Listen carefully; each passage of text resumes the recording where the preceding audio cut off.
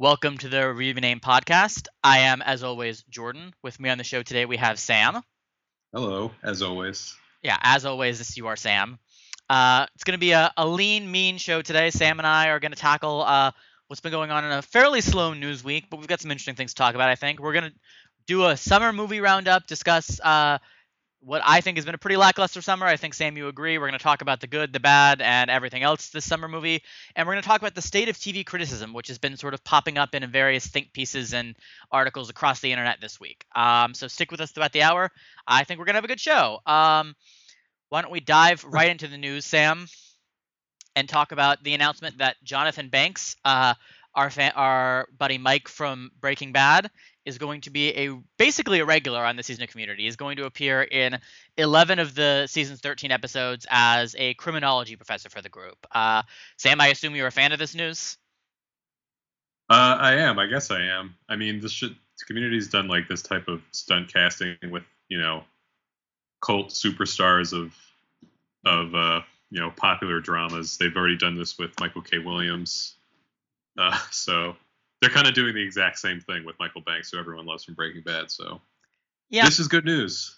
I think it's slightly different though, because I felt Michael K. Williams was vastly underused. They only had him for 3 episodes, I think. So I feel like Jonathan Banks will actually have time to develop a character, which is something I'm looking forward to. Right, and he's already done Parks and Rec, so he's really making the rounds on NBC. Hopefully, he will do. I don't know what the NBC comedies are anymore. He could do Sean Saves the World. What the hell is Sean Saves the World? It's the new Sean Hayes show.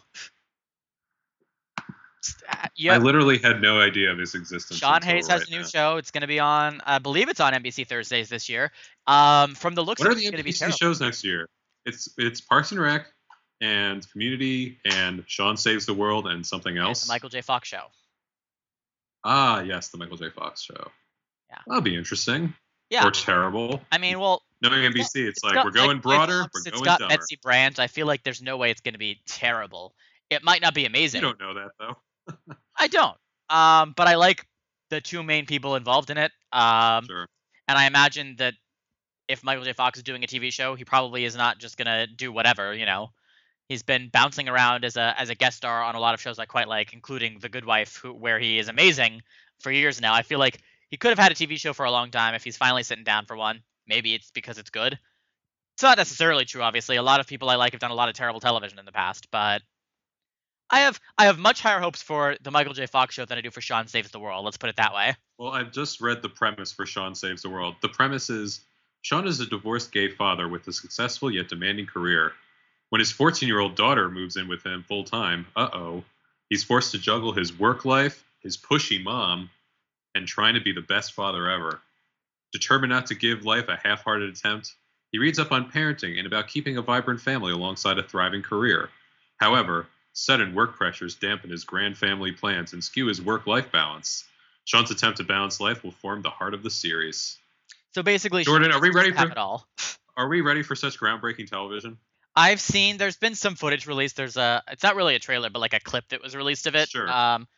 Maybe a month or so ago now, and it looked fucking terrible. I watched it and I was like groaning and it was a sort of bad television that made me like angry and sad at the same time in like 60 seconds. So I would not classify myself as ready for the groundbreaking television that will be Sean Saves the World. But it's going to be a thing. So maybe Jonathan Banks, after his 11 Community episodes, will maybe he could play Sean's distant father who's not okay with Sean being gay. I feel like that's a role he could play, and probably a role that Sean Saves the World will have at some point. Maybe he could play Michael J. Fox's, crazy uncle. Ooh, he could play Betsy Brandt's father. That would be fun, right? Oh, yeah, total crossover. He'd be like, you look very familiar. Except she wouldn't, because I don't think Mike and Marie ever got anywhere near each other on Breaking Bad. I think that's true, yeah. So they wouldn't really know each other. It would be better if Marie was, like, in witness protection or something, and I had another crazy Sam theory about the Michael J. Fox show just being a spin-off of Breaking Bad. I imagine that's going to happen anyway. If Mike shows up, it'll suddenly, the Michael J. Fox will become much more interesting to you because it's like a Breaking Bad crossover spin-off in secret. Like most TV that you watch is more interesting to you when you've made up a crackpot theory about it, I think. Well, when your shows are really, really shitty, I Sam's have gotta to, like Sam Lowry in Brazil, I have to depart into a dreamlike state. Sam's gotta butter his bread somehow, folks. Yeah. Um, but anyway, yeah, Jonathan Banks is gonna be there. Maybe he'll fill the Donald Glover hole. Maybe he and Abed will be best friends this season. What do you think are the chances of that? I mean, I don't like the whole thing about Donald Glover not really being on the show. It's great that he wants to focus more on his music career, but I like Donald Glover the actor more. Yeah. Yeah, it's kind of sad. I feel like Community, even though it's great that Dan Harmon's back, I feel like its days are still numbered, even though that show's days have been numbered, I think, since the end of season 1. Yeah. Um, I mean, that show, in a way, I think that show was sort of the Walter White of television, in that when it started, it was like this thing is dead soon, and it's still soldiered on far past whatever anyone thought, for better and in a lot of ways worse. right. Like, if Community had ended at the end of season 3, I think we might all be living in a better world right now. And by we might all be living in a better world, I mean you and I wouldn't have had to deal with season 4 of Community and the specious quality of season 5, which I hope will be awesome. But I don't know. I'd also be curious what the NBC Thursday night lineup would look like. It would be total turnover. I mean, Parks and Rec would still be there, but Parks and Rec would probably be anchoring it, which it is anyway, I think, at the beginning, right? Because Community is not coming back in the fall. So we are still missing a show. What's the 4th show in the NBC lineup? I have no idea. I'm going to find out right Whitney's now. dead. Whitney's dead. That Remember show when survived Whitney longer than it ever should have. replaced Parks and Rec on the schedule? That was upsetting. And it replaced Parks and Rec when Parks and Rec was in its prime. NBC Thursday Night Lineup 2013. Thank you, Google. Let's see what we got. There's a show called Thank You Google. Is it a spinoff from The Internship? I would not watch it if it was. No, I'm thanking Google for showing this. Thursday nights will kick off with Parks and Rec. Welcome to the Family. I don't know what that is. Sam, find out what Welcome to the Family is. All right, I'm on it. We're talking about Computer, Jonathan Welcome Banks, to the but we're Family. really talking about NBC Thursdays in general right now, I guess.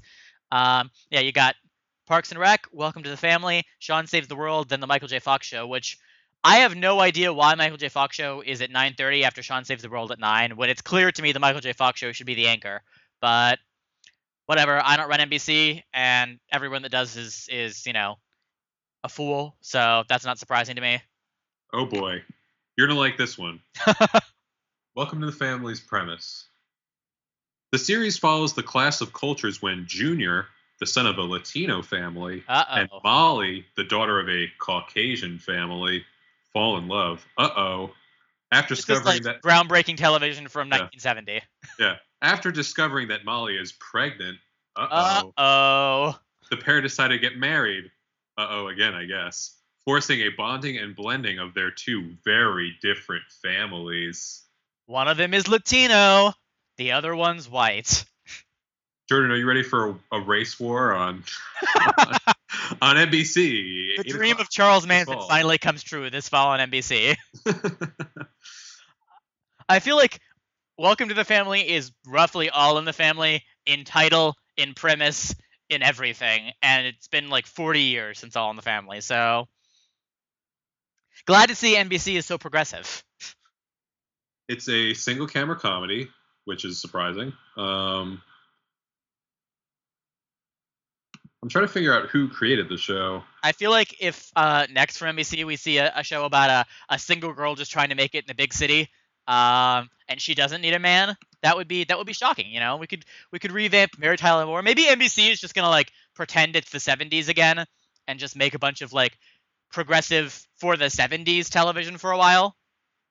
Look, I'm just waiting for NBC to have a show about an astronaut who finds a genie bottle and the genie becomes his kind of wife. His kind of wife. I don't remember. Was Jeannie his wife on the show? Were they lovers? They had a bit of will they, won't they. But as I recall, I haven't seen I Dream of Jeannie since Nick at Night used to run those marathons. But as I recall, I used to really like it. Jeannie and the astronaut never got together. If they did, it was probably later seasons. Let's see. Why not? Why don't we figure this out? Because our listeners, they have to know this sort of thing. That's why they tune into the Review Your Name podcast. They are curious. Did Jeannie ever end up with was it Mike? I don't know. So I look up Mike Sikowitz, who is the creator of Welcome to the Family. He's been a producer on Rules of Engagement, The Class, Grounded for Life, um, and he was a writer on Rules of Engagement, The Class, Grounded for Life, obviously. But he also was a writer or developer on The Wild Thornberrys, and he was a writer on Friends for a few years. So Sounds like he's got a padded resume. Jeannie actually married him at some point. Thank you. Thank you. It was inevitably the reason the show was canceled. The sexual tension was dissolved when they were married. Well, you know what? But what about like Bewitched? And they were always a couple. Yeah. And it worked. Bewitched worked. Well, Bewitched wasn't. There was no sexual tension. They were just together. Oh, I think there was sexual tension. And Darren was always like, "But don't use magic," and then she did because wacky. And that mother-in-law. She was the best. Like Dora. Yeah, she was awesome. What if this show just became us talking about TV shows from the 60s thanks to NBC? Well, you know they tried bringing back the Munsters, which I would have watched. I didn't watch Mockingbird Lane because I figured it would just make me sad, but if they brought back the Munsters, we probably wouldn't have Hannibal right now. So there you go. I'm happy. But maybe they'll bring back Bewitched or I Dream of Jeannie in some horrible way. Bewitched was that 2006 movie with Nicole Kidman and Will Ferrell. They've already brought it back.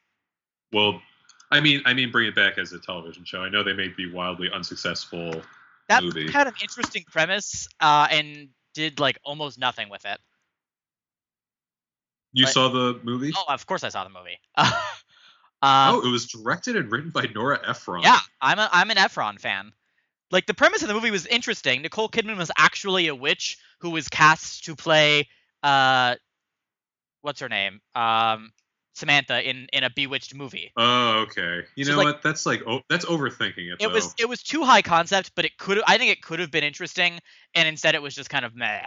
Like it didn't do anything with that, and Nicole Kidman and Will Ferrell kind of fell in love, and it was just not very good.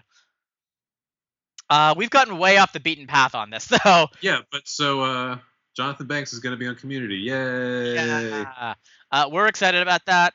I think we will definitely be talking about. I'll be writing about the season now. I know I promised to never cover Community again, but I'm breaking that promise because Dan Harmon's back. So we will have a lot to say, I'm sure, when the show comes back in question mark.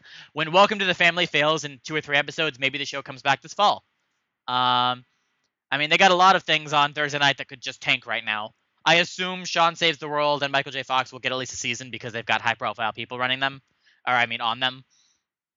But Welcome to the Family sounds like something that shouldn't even be on television. So maybe we'll get Community earlier than we think. Whenever it comes back, I'll be on it. We'll talk about Jonathan Banks. We'll talk about the show in general. For now, I want to move on and talk about a news story that I feel like probably hasn't been getting a lot of attention out of me following it because I find this fascinating. The film Escape from Tomorrow, which was shot without permission and secretly within Disneyland and Disney World, premiered at Sundance. Is supposedly, I don't know, I hear variable things about its quality, but it's supposed to be really interesting just for the fact that it was completely illegally shot. And it was one of those movies that I assumed, and that a lot of people assumed at the time, Disney would sue to keep it from ever being released. They have not sued yet, and it now has a release date this fall. So there's at least a pretty good chance that people like me who care about this, and any of you who find the idea of a movie shot within Disneyland interesting, will get to see it. So I'm excited about the prospect of actually seeing Escape from Tomorrow, a movie that I thought sounded awesome and figured I would never get to see. Sam, have you been following this at all? Are you interested at all? Yeah. Yeah, I mean, I'm kind of interested. I'm more interested in like how good of a movie it is. I feel like just the idea that it was like secretly shot in Disney World and Disneyland on its own is not like super duper. You sneak cameras in and you filmed your movie there.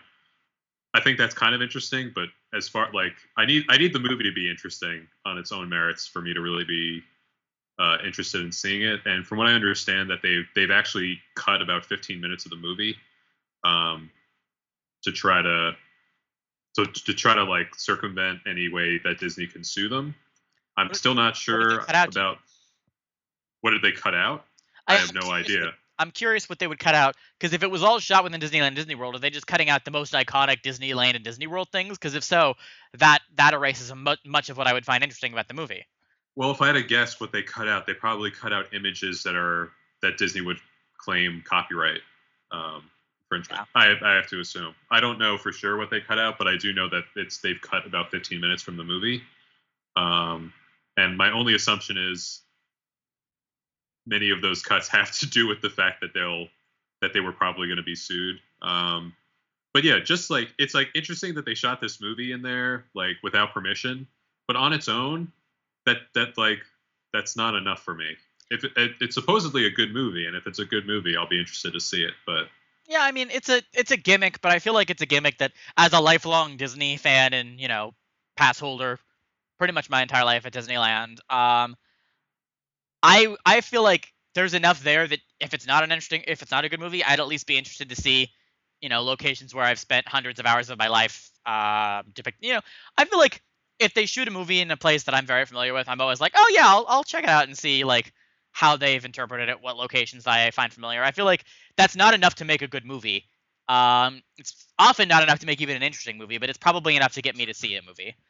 Um, I hope the movie's good. Obviously, I'll be more excited if it's good than that it has things that look familiar to me. But I feel like that they managed to like this is the sort of gimmick that's hard to pull off, and it's something that's close to my heart. So for that alone, I will definitely be giving Escape from Tomorrow a chance. Should it actually get released, which I think chances are good now since there's a release date, but also there's a chance Disney will last minute decide to sue and the release date will get pushed, and who knows.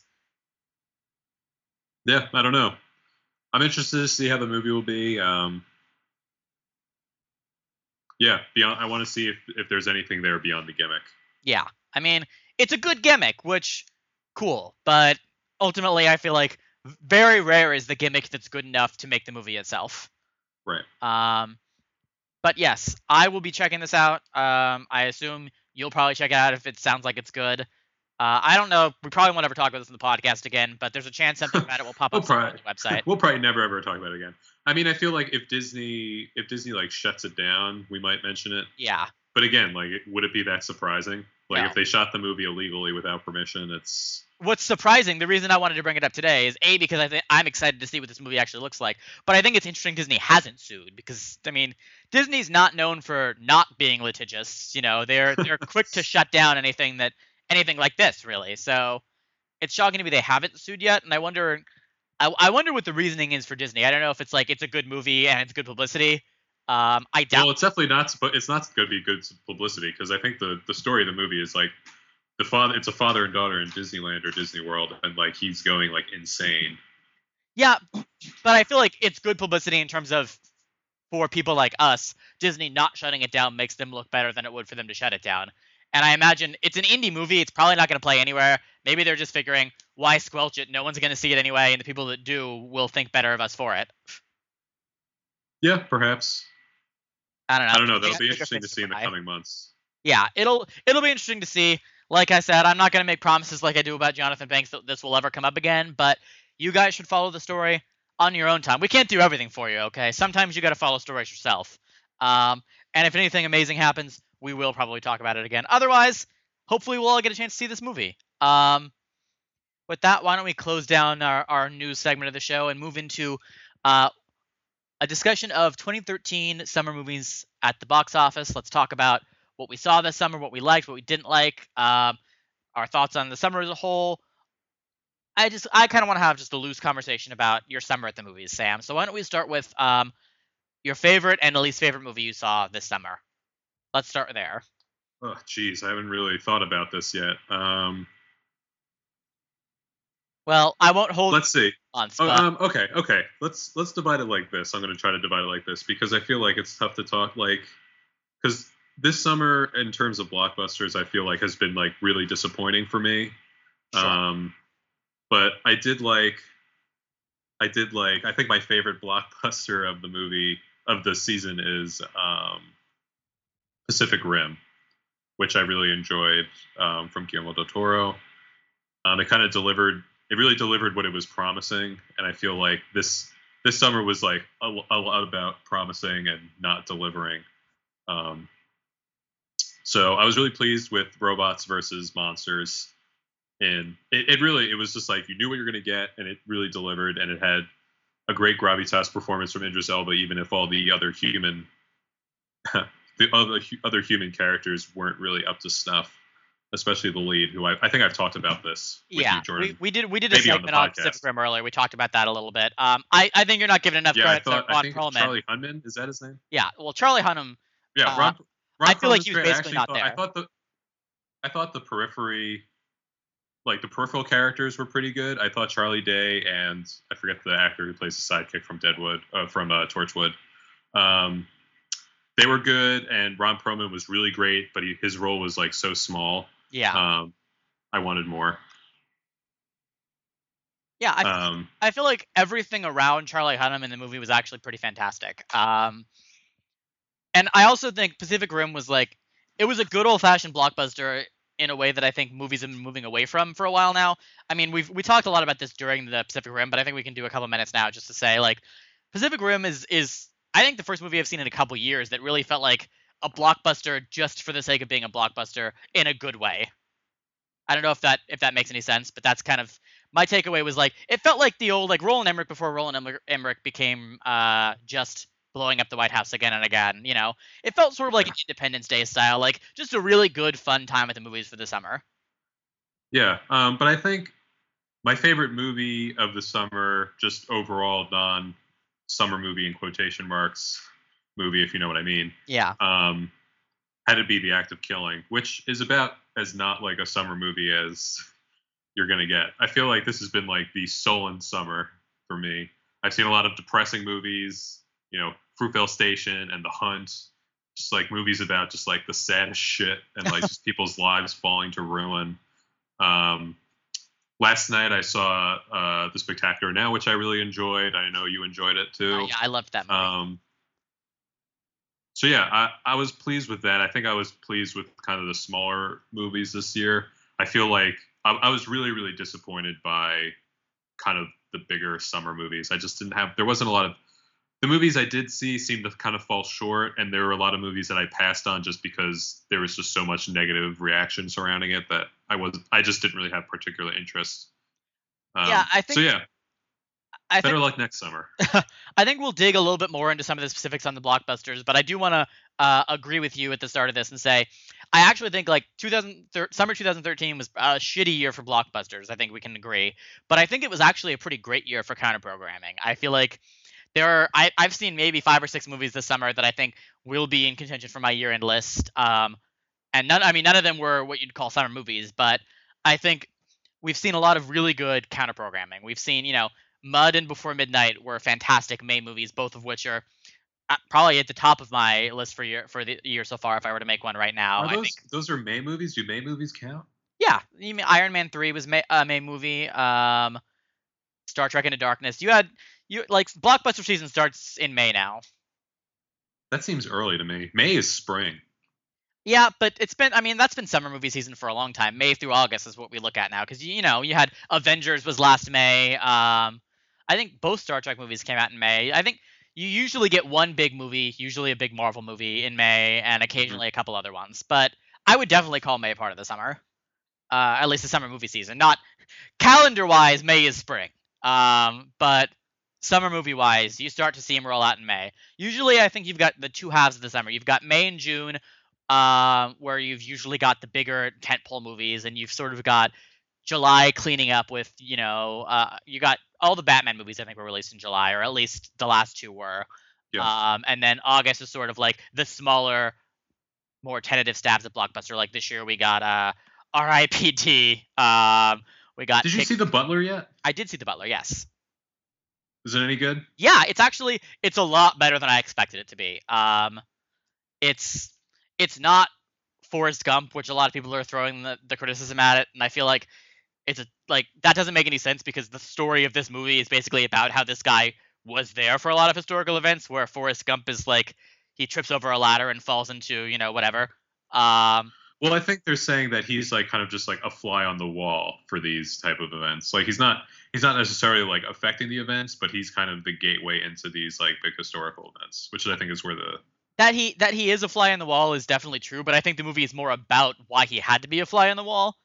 This is in a year we saw like 42 earlier this year. I feel like was sort of ham-handed, dealing with similar issues.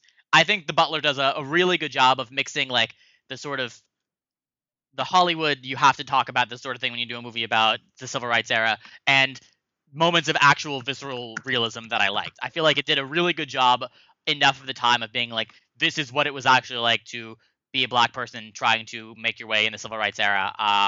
And sometimes it gets it wrong. I think the relationship Was between. Oh, go ahead. was the visceral realism broken up at all by John Cusack as Richard Nixon? Um, yes and no. I think the presidents actually, I think Lee Daniels is doing something interesting there and sort of making them caricatures. And I think most of the performances work for what they are. None of them is a great performance of the president. I don't think. Alan Rickman comes closest as Ronald Reagan, but he's not in the movie that much. Um, they're all interesting, but I feel like the presidents for the most part are there to like you see them talk about like this is what's going on with race relations and this is what I did as president for race relations, and then each of them gets a moment where they talk with Forrest Whitaker and are like, I don't hate black people, or like you've changed my mind on black people. And it's like basically each president gets a moment to be like, I'm not a terrible person, even though some of the presidents are kind of terrible people that the movie covers. Richard Nixon's like, I don't hate black people. Just kidding. I totally do. Later. Yeah, pretty much every president gets a moment where they're like, I wasn't really a racist, even if they were a racist. Right. And I didn't love that, but I think the roles the presidents played were interesting. I think a lot of the relationship between Forrest Whitaker and his son, played by David Oyelowo, is sort of the standard Hollywood like estranged father and son stuff, but some of Mhm. it's done very well, and I think I feel like the movie's always going to take flack for the fact that the son becomes a Black Panther and is very into all the civil rights stuff. But I actually think it was like it's part of the point of the movie that you want to see that side of the story, and you couldn't see it through Forrest Whitaker. So I understand why it's there, and I think it was more effective than I think a lot of people are saying. Um, I don't think The Butler was great, but I think it was actually very good, and it was probably about 2 times as good a movie as I expected it to be. So I'll say that. But So, oh, is Danny Strong going to continue his march toward an EGOT, Jordan? Danny Strong may continue his march toward an EGOT. I don't know if this is the movie, but this is definitely burgeoning his cred and his chances of getting the EGOT. Which Well, is to continue my crazy Sam theories, go I ahead. talked to Ashley a lot about this. But the spell that Danny Strong casts in Buffy Yep. for that terrible episode, I Oh, think love it's that real. episode. I think Danny Strong has what? I love that episode, but go ahead and Oh, finish. I really hate that episode. We could talk about this. We could talk about this on another Buffy podcast. Yeah, we'll do a Buffy podcast someday, and we can fight about Superstar because I think it's great. Yeah, the superstar. That's it. But It's real. Danny Strong has Jonathan's like superpowers, and he's kind of gotten in touch with somebody, and now he's like this. He's a super hot commodity.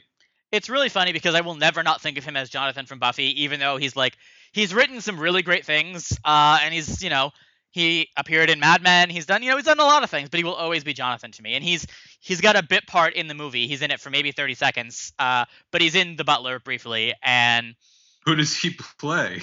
he plays guy on the bus with the Freedom Riders for like 30 seconds. He's hitting on one of the black girls, and he's like, I'm cool and progressive. And I was like, hey, Mom, that's the screenwriter. I saw it with my parents. Right. As you might have gotten from that anecdote. But yeah, he's in it for a bit, and I'm just like, Jonathan, you're there. Yeah, so The Butler's good. I don't know. I would say chances are low that will make my top 10 list for the year. It's possible. It's good. But yeah, you've got stuff like that. You've got Before Midnight, Mud, The Spectacular Now. So I think we've had some really good counter programming. I haven't seen The Conjuring, but from what I'm told, it's a pretty solid horror movie, which is something that's started to creep into the summer a little bit more in terms of counter programming, and is supposedly doing pretty well. But why don't we'll bounce back and forth on the big tentpole versus the small counter programming movies. What are some of the things that you think the summer really failed on? Like why do you think this summer will go down, as it already sort of has, I think, in the critical and cultural mindset, as such a terrible summer for movies? Well, I think we've talked about this earlier. It's that it hasn't delivered with the quote summer blockbuster the way we kind of expect it to, and they've actually been. And it's not just. I don't think it's just like a commercial lapse. I think it's also like a critical lapse too. that there just haven't been very good movies. And when we look to movies like say Man of Steel, they just like it's the recipe's there. It's just like it's not tasting right. And I think this summer has kind of been making people very wary of where we are in terms of summer blockbusters. And I think this has like come up in like I feel like a bunch of think pieces about this summer. Is that is the modern blockbuster kind of dead? Do we need to rejigger it and figure out what to do with it? I think it might just be a case of the movies just being bad, because there are always going to be bad movies that come out in the summer, and we just haven't had many good ones. I don't think it's much more complicated than that. I do think people might be kind of burned out on kind of the Emmerich type, like everything explodes. Like I think we had 2 movies come out this summer about like the White House being hijacked or something. The superhero movies haven't lived up to par. I think people were kind of disappointed by Batman last year, and I think this year people were also disappointed by Superman, and Iron Man was kind of like better but not great. And there was the Wolverine, which I don't think made a ton of waves, and then there was a general critical consensus with a few outliers about the Lone Ranger being kind of bad. I'm one of those outliers, and I think we'll talk about that in a minute. Yeah, I mean, I know you and Matt Zoller Seitz are the people who like are the defenders of the Lone Ranger. Yeah, slightly different levels of prominence between myself and Matt Zoller Seitz. Barely. We agree on that and After Earth, which is why he's become one of my critical mainstays this summer, because I feel like he's the only one out there who's sort of seen these movies the same way and approached summer of 2013 the way I have. But we'll get to those 2 in a minute. Keep going. Yeah, that's all I got basically. They just haven't been very good movies, I think people are kind of wary of where we're at right now, and I'm not sure if that's because there really is a problem with the amount of superhero / Emmerich blow 'em up type movies, or if it's just a matter of the movies have been bad this year, so people think there's an overarching problem with the state of blockbusters. It's kind of like a chicken and egg situation. Yeah, I think it's a little bit of both, and I think actually there are points on both sides that I agree with. The thing that I kept coming back to this summer, and I think Man of Steel and Star Trek Into Darkness are the only 2 that fully live up to this, but when I think about the summer as a whole, I think what I'll remember is they just weren't any fun. Like, a lot of these blockbuster movies just were so dour and serious. And what I'd loved about the first Star Trek was that it was like a fun, funny, good time at the movies. Star Trek Into Darkness is not that. It's dour and it's serious, and I don't think as thematically resonant as J.J. Abrams seemed to think it was. It just felt like it was being dark for darkness' sake, and the same is true of Man of Steel. Mm-hmm. I've never thought of. Well, Jordan, it wasn't called Star Trek Into Lightness. It was not. If it had been called Star Trek Into lightness, Star Trek Into brevity, Star Trek Into wits, I would have enjoyed any of that. Like, what I liked about the first movie was that it was funny and fun. I liked the chemistry between the characters. I feel like they weren't even in the same movie this time around. Like, there was so little character interactions in Star Trek Into Darkness. It was just like everyone was there glowering. Zoe Saldana was in the movie, but she might as well not have been. And that really disappointed me. Man of Steel, Superman's not really a dark character. I think you can do darkness with Superman, but I don't think that the Nolan format is really the way they should have gone with that. And I think that among a lot of other things tanked that movie for me. Well, we're gonna get a lot more of that Superman apparently, and then we're gonna smush them together with Batman, and it's gonna be Zack Snyder's Batman. I was gonna say the last thing I really need is Zack Snyder doing Batman and Superman at the same time. Who knows? It seems like a disaster looking at it, honestly. I feel like I hate Zack Snyder less than you do, which is not to say that I like Zack Snyder. Just that I think, like, I thought 300 was fine for what it was, and a little interesting because we hadn't been killed by Zack Snyder's style at the time. But I thought, like, that was a fine movie. I thought Watchmen desecrated a comic that I love, and yet was probably, like, the best we could have hoped for in terms of Zack Snyder directing Watchmen. I think it was a much better movie than I'd worried it would be. Well, it was the best we could have hoped for. Let's talk about Zack Snyder now. I always love it. It was the best we could have hoped for from Zack Snyder. Right, yeah. But I feel like that just means it's going to be bad. Like, I mean, I'll grant you, Zack Snyder has never made a movie that I've liked out and out. Like, he's made movies that I found were interesting, which is that's something we're going to get back to in a minute, because I think the thing that I like most about After Earth and The Lone Ranger, as opposed to the rest of this blockbuster summer, is that they're interesting movies. Um, and I think Zack Snyder has occasionally made movies that I would classify as interesting, or interesting enough. Um, Not Man of Steel. I think Man of Steel, the one thing, and we talked about this on the podcast earlier, I think. Man of Steel, the one thing I would say for it is the action felt like Superman action in a way that I don't think I've ever seen in the big screen before. The big fights felt like the sort of fights Superman would be in. But that's not enough for me. Like, the story around it was a shambles to my mind, and I think it squandered a lot of great potential Superman things. So, like, Oh, well, actually, while we're on that, that brings up kind of a point I think that's been brought up a lot this summer. go ahead.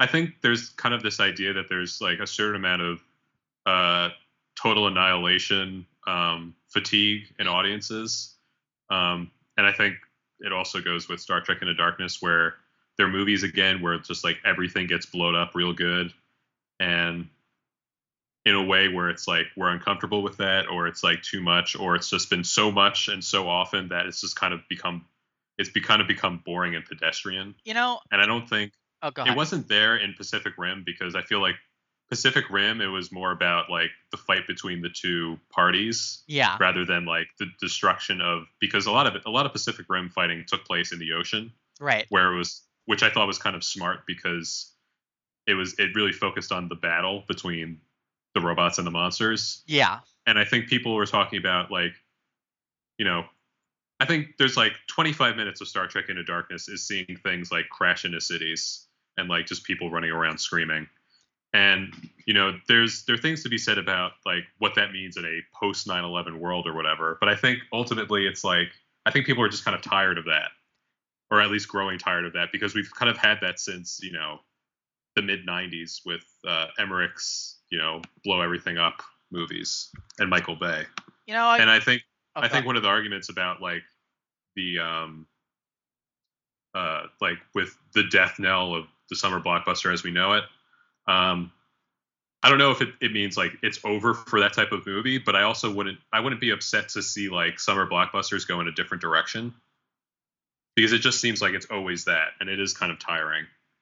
I'll agree that I wouldn't be upset to see summer blockbusters go in another direction, because I feel like there are a lot of different ways to make a fun summer blockbuster, and you don't have to destroy a city to get it done. We used to see, sort of buddy cop action movies. Like, we got a little bit of that in The Heat, which was not great. But we used to see those type of movies. We used to see a lot of different types of blockbusters, and we have seen a lot of this destruction porn. I don't think the problem is that too many cities are being destroyed.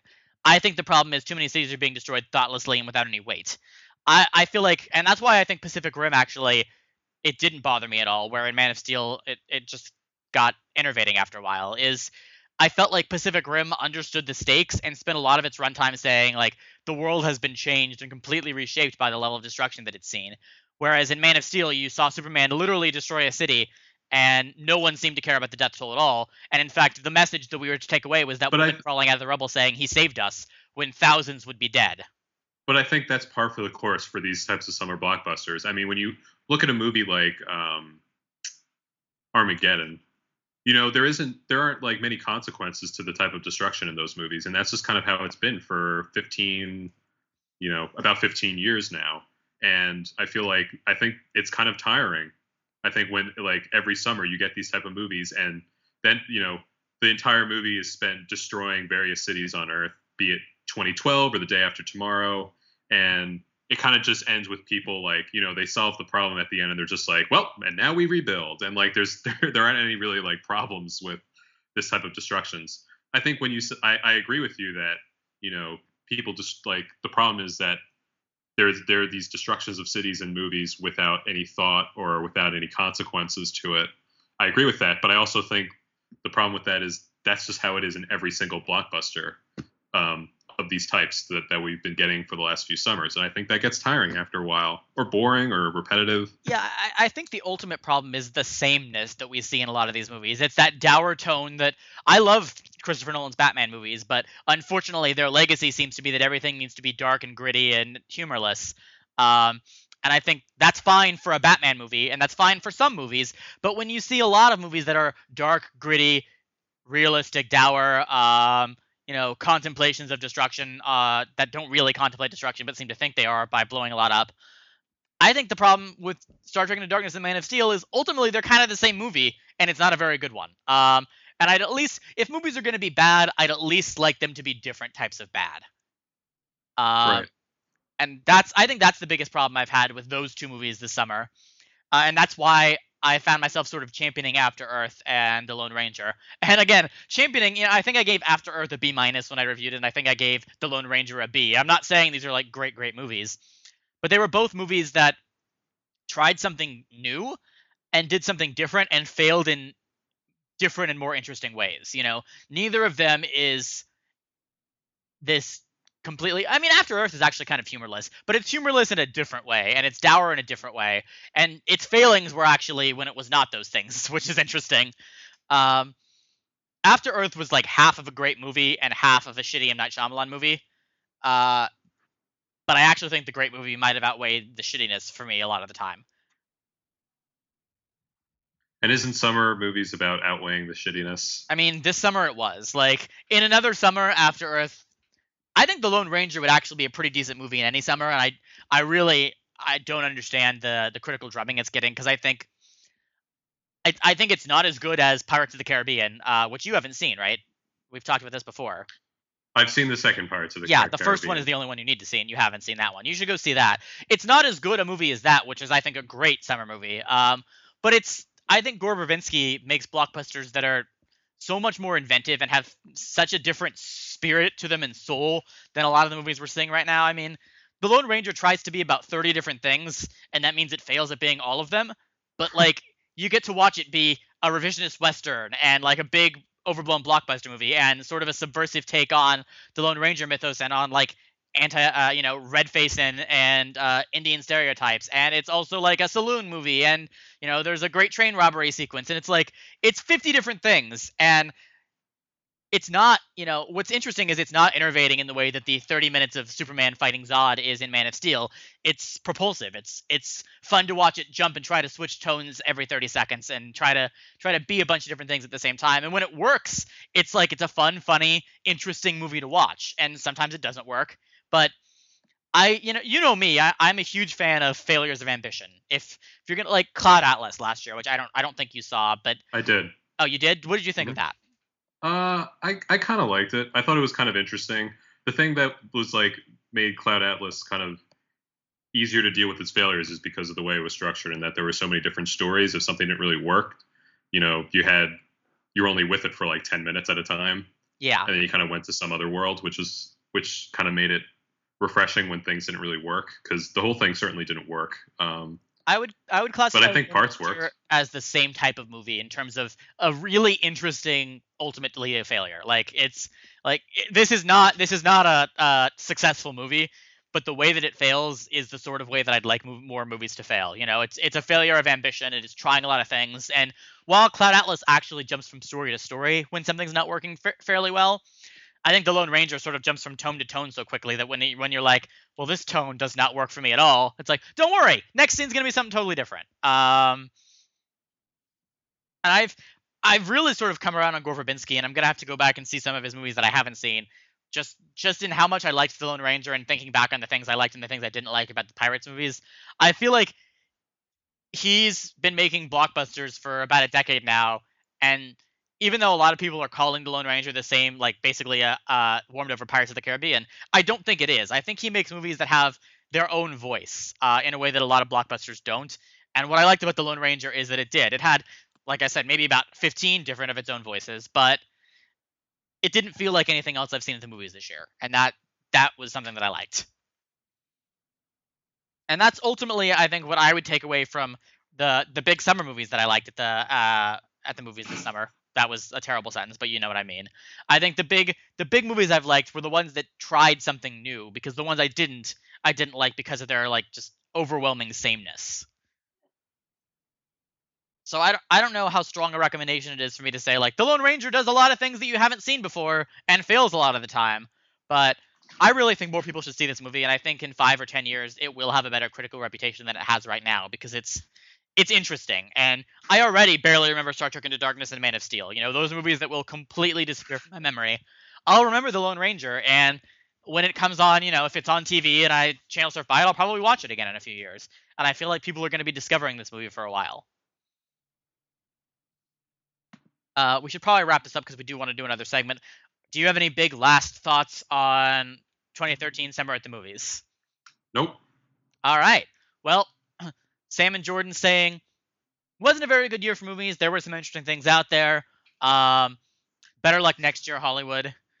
For now, why don't we move into there's been this sort of, I don't even know if I really want to call it a debate, maybe a light batting back and forth on TV criticism over the last few days on the internet, with the Wall Street Journal published this article sort of talking about recap culture and how it's killing a lot of critics, and how the medium is not going to last and it's going to burn out.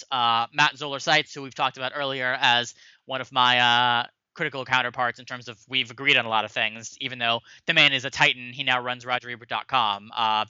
So not conflating myself with him, but we have agreed on a few things over the course of the summer. He sort of batted back against the Wall Street Journal and talked about how TV criticism as a medium is very young. There's a lot of experimenting going on out there, and there's a lot of great writing going on out there. I thought as Sam and I have been doing the TV criticism thing ourselves for 4 years now.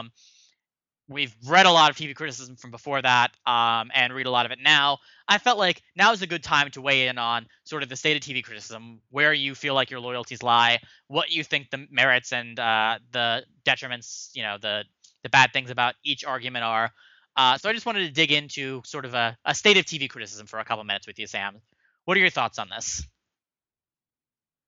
Well, I feel like we should probably pick a specific place to start here. I think what the kind of the article, what Matt Seitz's article and kind of the articles he's responding to, talking about recap culture. I do think that recaps are a part of television criticism, and I think they're a valid part of it. But the thing that I think is important is that it's a part of it, and it's not the whole thing. I'm not sure if the article that he references in the Wall Street Journal that is mainly focused on recaps, I'm not sure if that article is saying that like this is all there is. I think the article is really about how it is such a driving force now. It talks a lot about how recaps of episodes of television shows like Breaking Bad sometimes are the highest. They get the highest hits on their respective websites, and some websites have kind of completely been built on the shoulders of episode by episode recaps. And I think what Seitz is saying is that while this is like a part of it and a legitimate part of it, there is a lot more to television criticism. But I think what was most interesting about what he wrote is that, if we're looking at television as kind of like an adolescent, a medium in its adolescence, and that like TV has been like it made like a huge leap in quality only, 15 years only ago, basically. 15 years ago. If we're let's use the general Sopranos era as kind of the benchmark. It's only been doing this great TV for 15 years. And if you compare it to the first 15 years of film, that the story wasn't closed on film or film criticism, by 1915 or slightly earlier than that. And I think his argument is sound is that, there is a lot of great work out there that's not just television recaps. But it's also, this is where we're at now is not the end of television criticism. This is not what television criticism is going to look like for the next 50 years. And I think that's why it's not going to die or peter out. I think it's going to just keep changing, especially as we see television changing now. I have two things that I think I want to throw in now. The first, sure. The Wall Street Journal article says something about the effect of like we haven't had a Pauline Kael or an Andrew Sarris of TV criticism yet, and I think that's arguably true. I feel like there are major voices in TV criticism that I think have done some huge things. You've got Alan Sepinwall, I think Todd Vanderwerf, Maureen Ryan. I think there are a lot of really great TV critics out there. But even if you accept the premise of that, Andrew Sarris and Pauline Kael were film critics in the 60s is when they were really ascendant.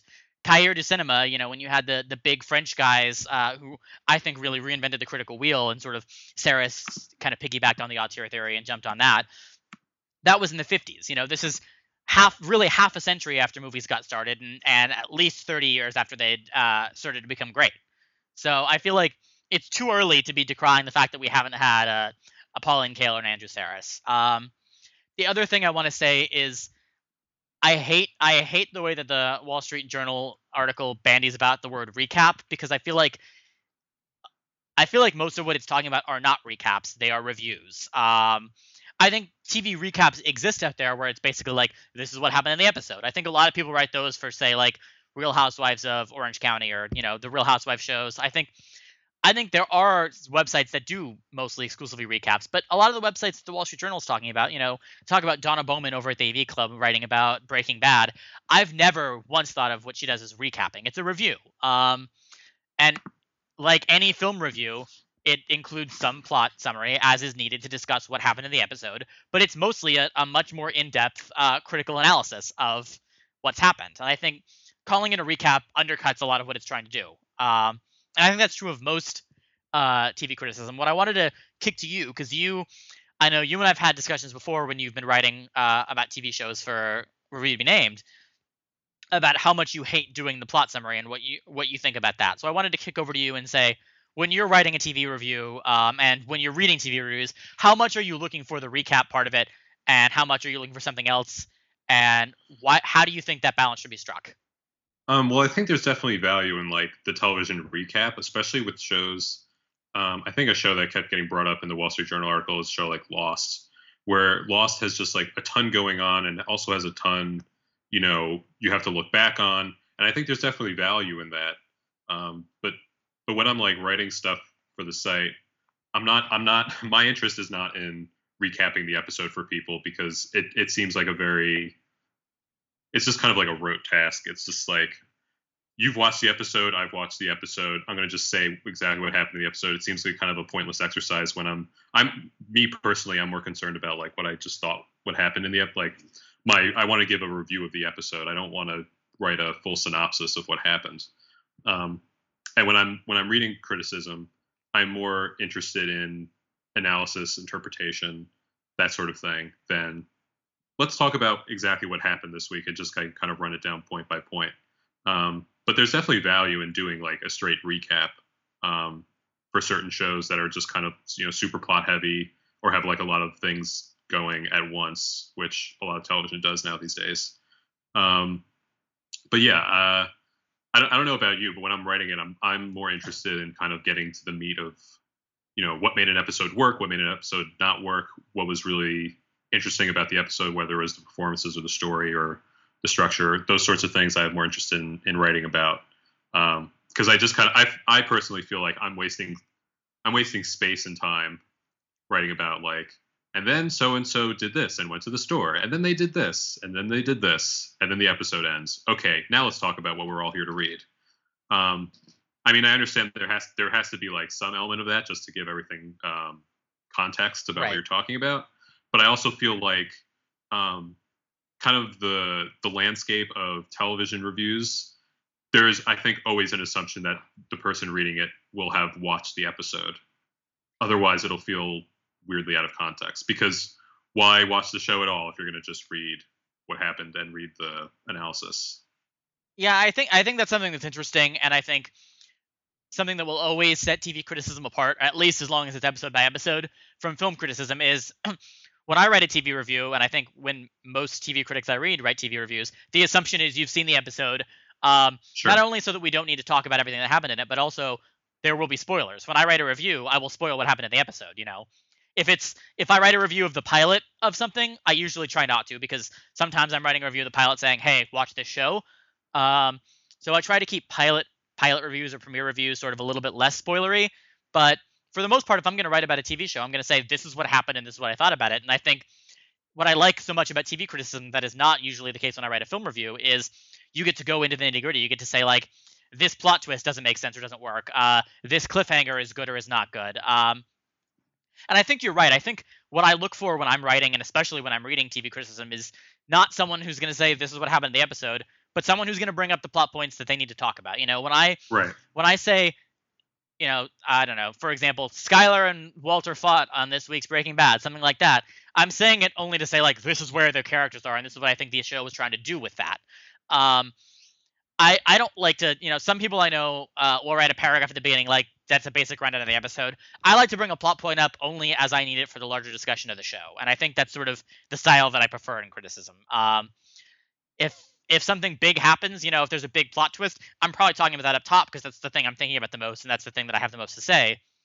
But I don't think of what I've ever done as recapping, and I don't think of the television criticism I read as recapping. Is there anyone that you read that you do think is more recapping and you think there's value to it?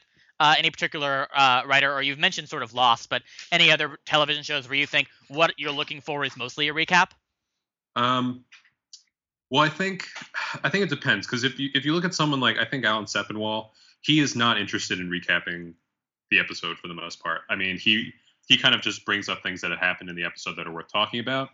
But I think Todd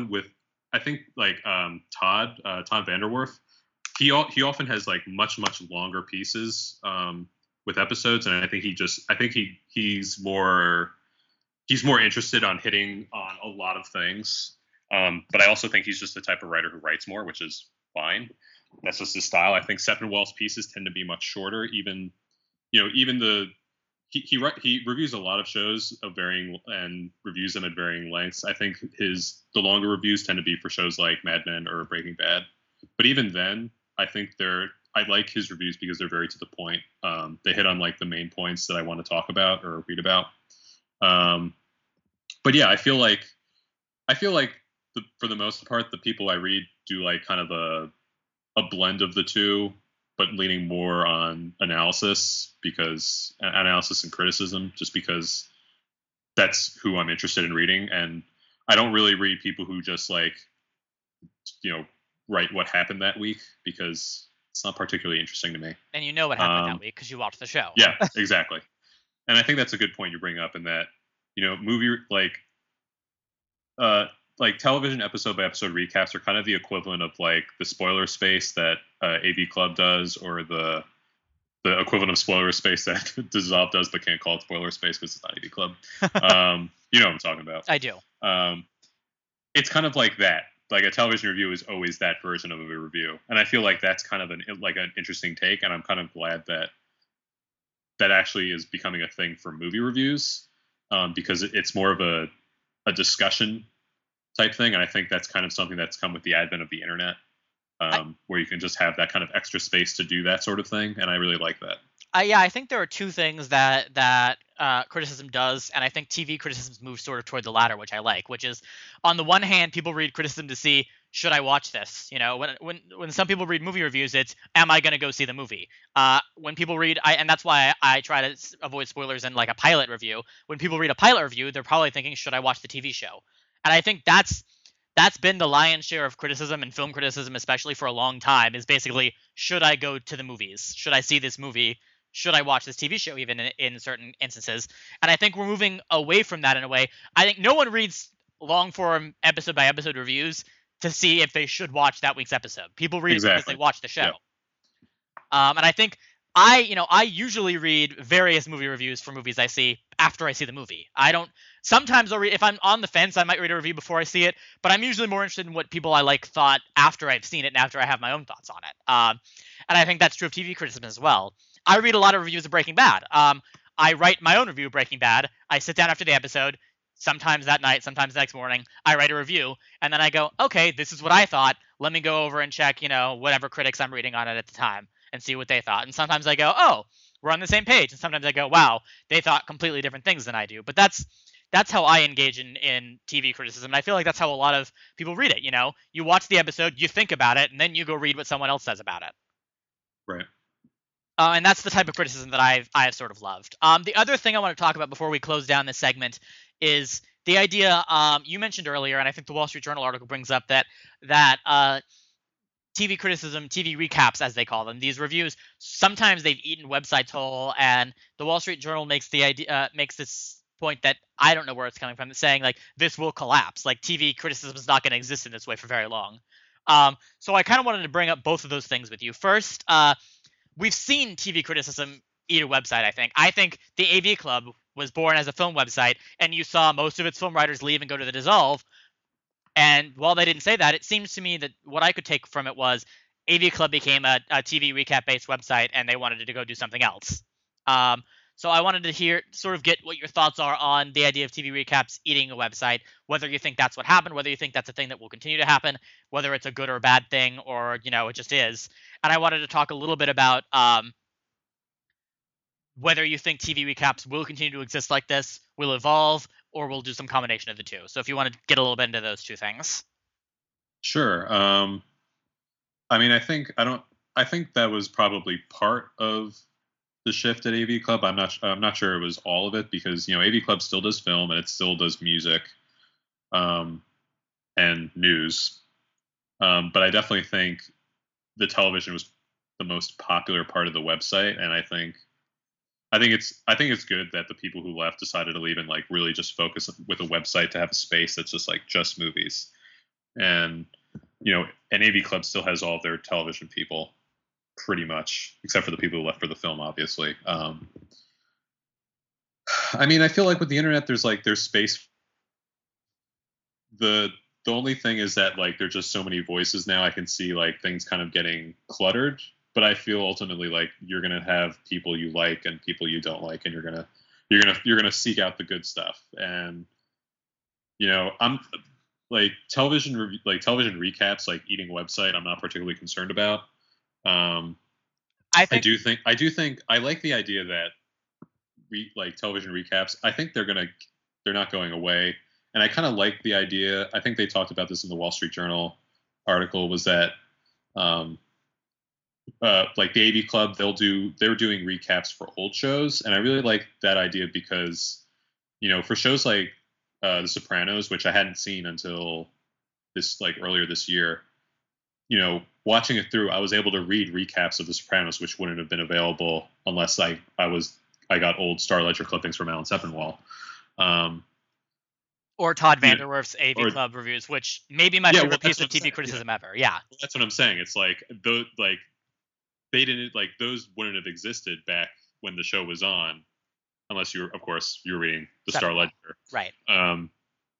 But it was I really enjoyed being able to read recaps like it was a show that was on now. And I feel like it kind of works as kind of an archive, like a critical archive about like what people thought of the episodes as they aired. And I think it's interesting to look back and like see, just kind of see the critical response to it. I think it'll be more interesting now that everybody is like recapping shows that are on the air currently. If we'll look back, people who discover Breaking Bad in 10 years and they read the reviews, which were reviews written by largely people who don't know what's happening the next week, right? So it's kind of like reliving the viewing experience from years ago. I think it'll be kind of interesting to look back on.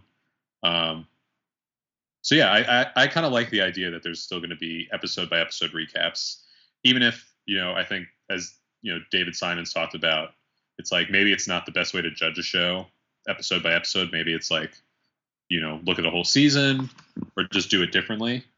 I think that's a whole nother argument. I think. Yeah, I kind of like the both.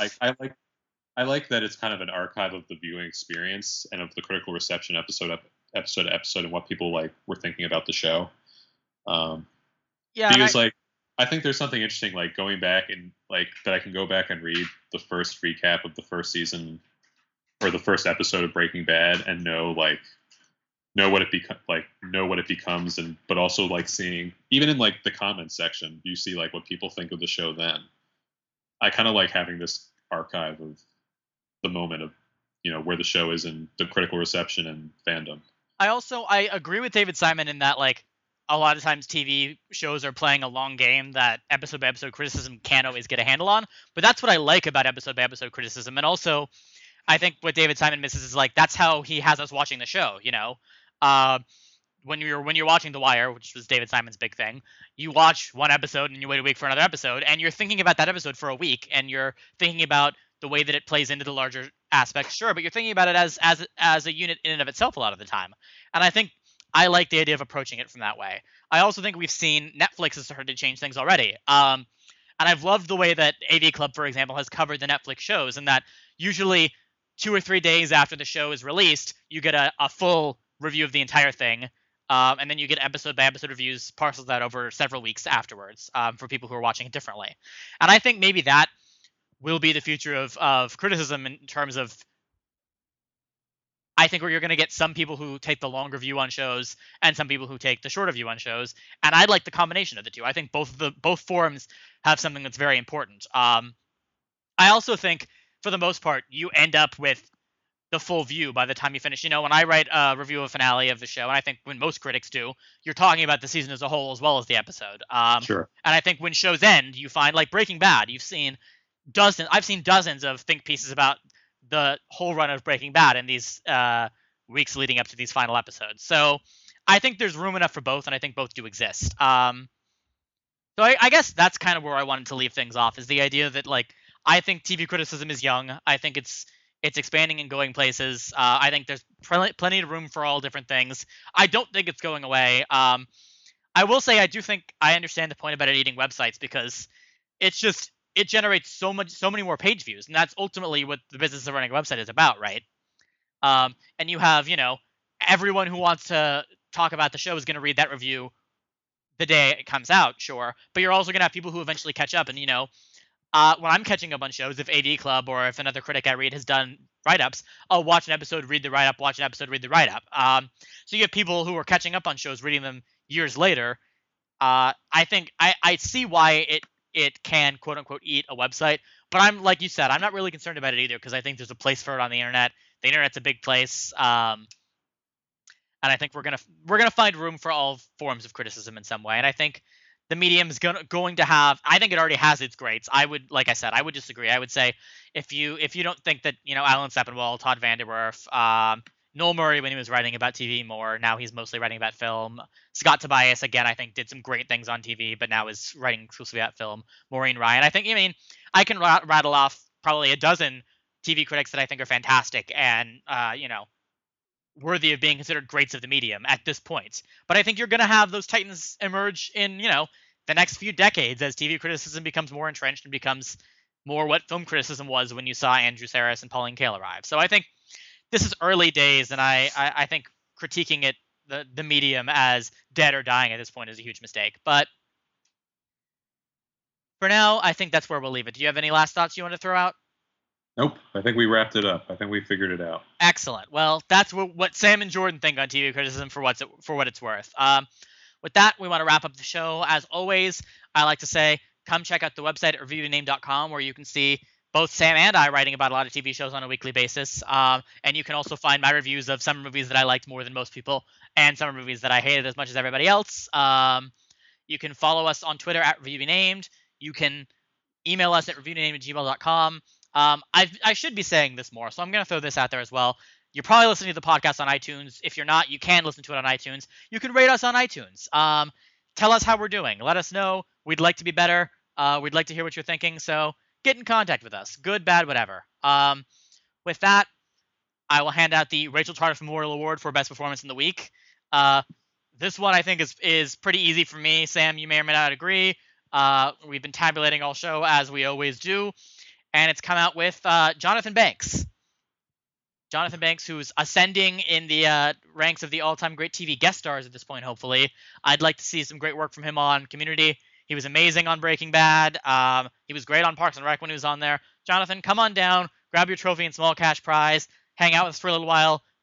I'm sure you'll intimidate the hell out of us, but we're looking forward to it anyway. So congratulations to you, Jonathan. Thanks for listening this week. As always, I have been Jordan. This has been the Review the Name podcast. And Sam, if we ride together, we ride for justice.